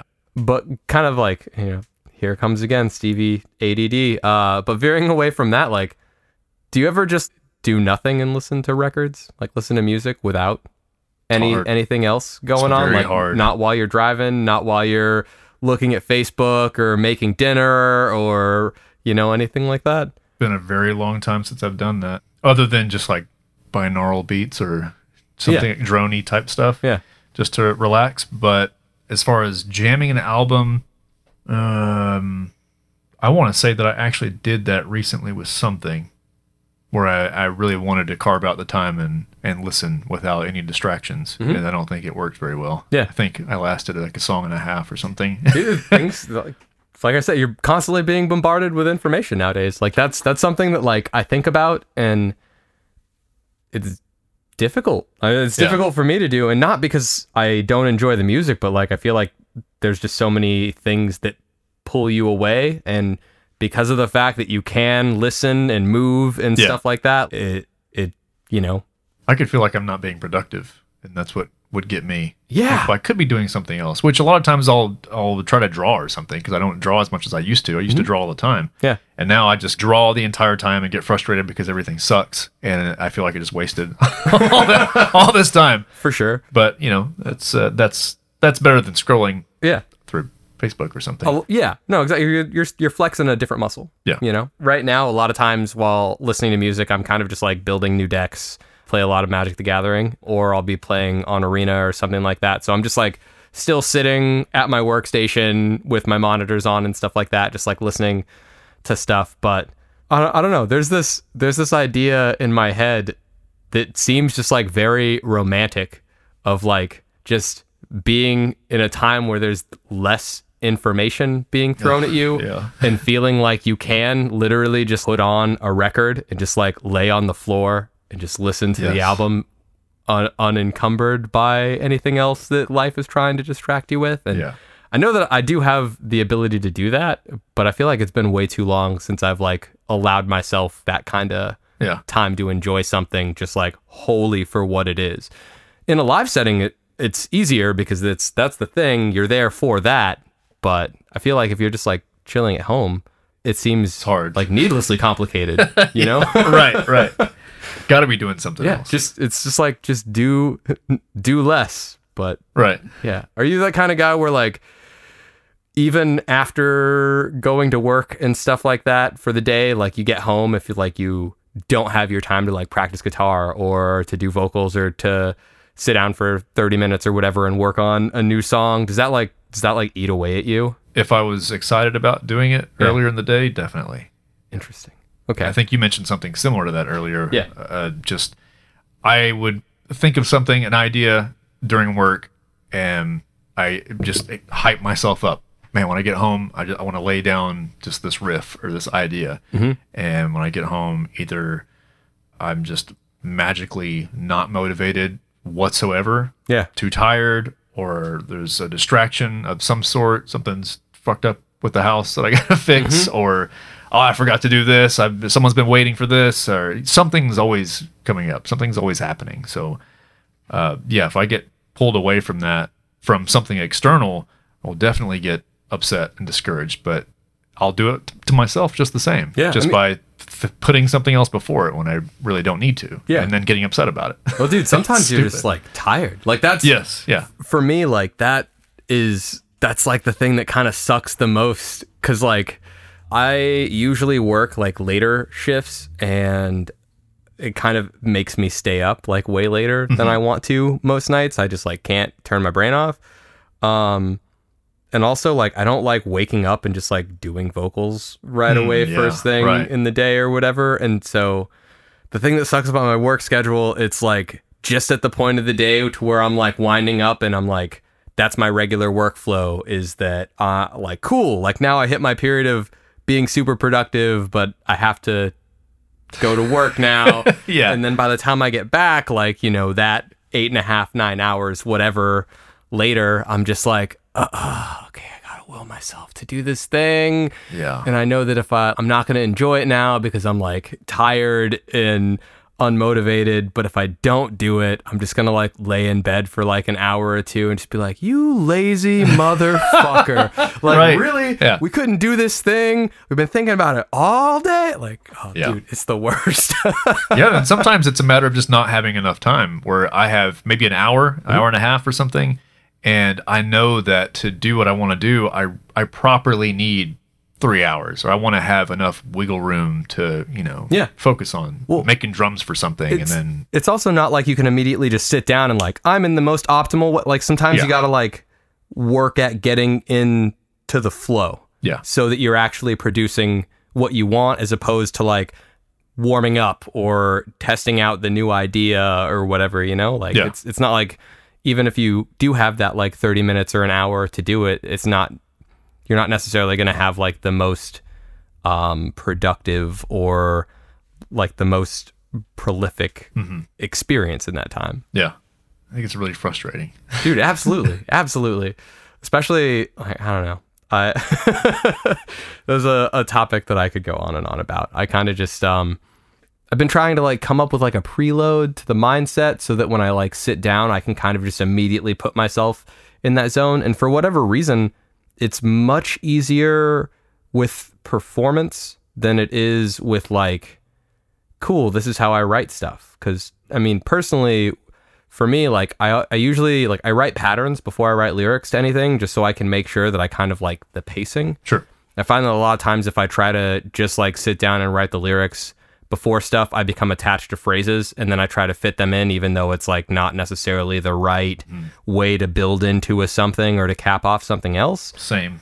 And so I'll sit there and I just like, I mean, I feel like I'm definitely one of those people where, at least for a lot of it, I'm kind of just being reactive, you know, because vocals, especially in like extreme metal, is just like, it's another layer of like a percussive kind of something. So you're just trying to push and like further something that's already there. Yeah. I don't know. Sometimes it takes way longer than others, you know, like I'll sit there and listen to a song like 8 or 9 times and I'll be like, cool, I'm like 40 seconds in with like solid material and everything else is kind of up in the air. Yeah. So I think that maybe it's because the performance thing is sort of a reimagining of something that you already have finished, and the other one is like just totally starting from scratch. Right. You know? Right. That is some frustrating stuff, not being able to get that out. And that's another thing that I've had it happen where I have an idea, I am motivated when I get home. I get everything opened up, I lay it down, listen back to it. Sucks. Fuck. Yeah. Yeah. And then it just like ruins the whole rest of the day. Like, well, that idea didn't work at all. Dude, that happens. And after I played it over and over in my head and just built it up, like, this got to work. It's going to sound great. And nope. Yeah. Or I just can't do it. It's Yeah. just something that I'm incapable of doing or making it sound the way I want it to sound. Or you have a bad practice day. Yeah. It's like you can't do something that you're like, I've literally done this 1,000 times. Like, why can't I execute? Like, Yeah. Or a lot of times what will happen to me is I'll have like a sneeze attack before I'm getting ready to do some vocals. I already have a stopped up nose 24/7. So sneezing, it's like somebody just stuffed their fingers up my nose, and now I'm going to try to record some vocals. Like, okay, that's just, Yeah. it's so frustrating. yeah, absolutely. But that happens a lot of times. That happened right before you showed up. I sneezed, and I thought, oh, great, this is going to be an extra stuffy episode. Perfect. Well, we're approaching your cutoff time for Din Din, and man. I think we've addressed everything that I've got on here. Sick. So I appreciate your time, and any directions that we should direct people to check out some of your stuff. Yeah. So I'm in a few different bands, you know, like Inferi just released Of Sunless Realms late last year. So if you have not heard that, or you have not seen any of the playthroughs or our riff dissection videos, and you want to learn how to dissect some sick riffs and play them for yourselves, definitely hit us up on YouTube, Inferi official page, and on all the social medias. Equipoise has a lot of new stuff in the works as well. So if you have not heard our latest album, Demiurgus, you might want to get acquainted with it before we throw a lot more notes your direction.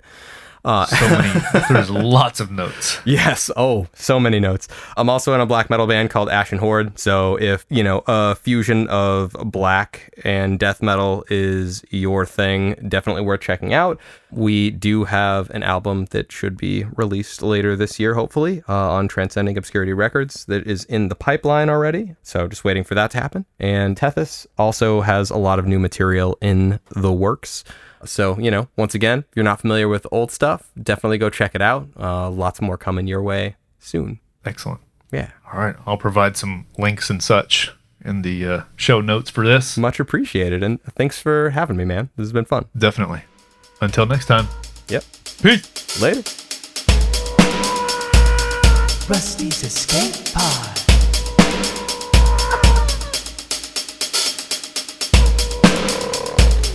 Rusty's Escape Pod.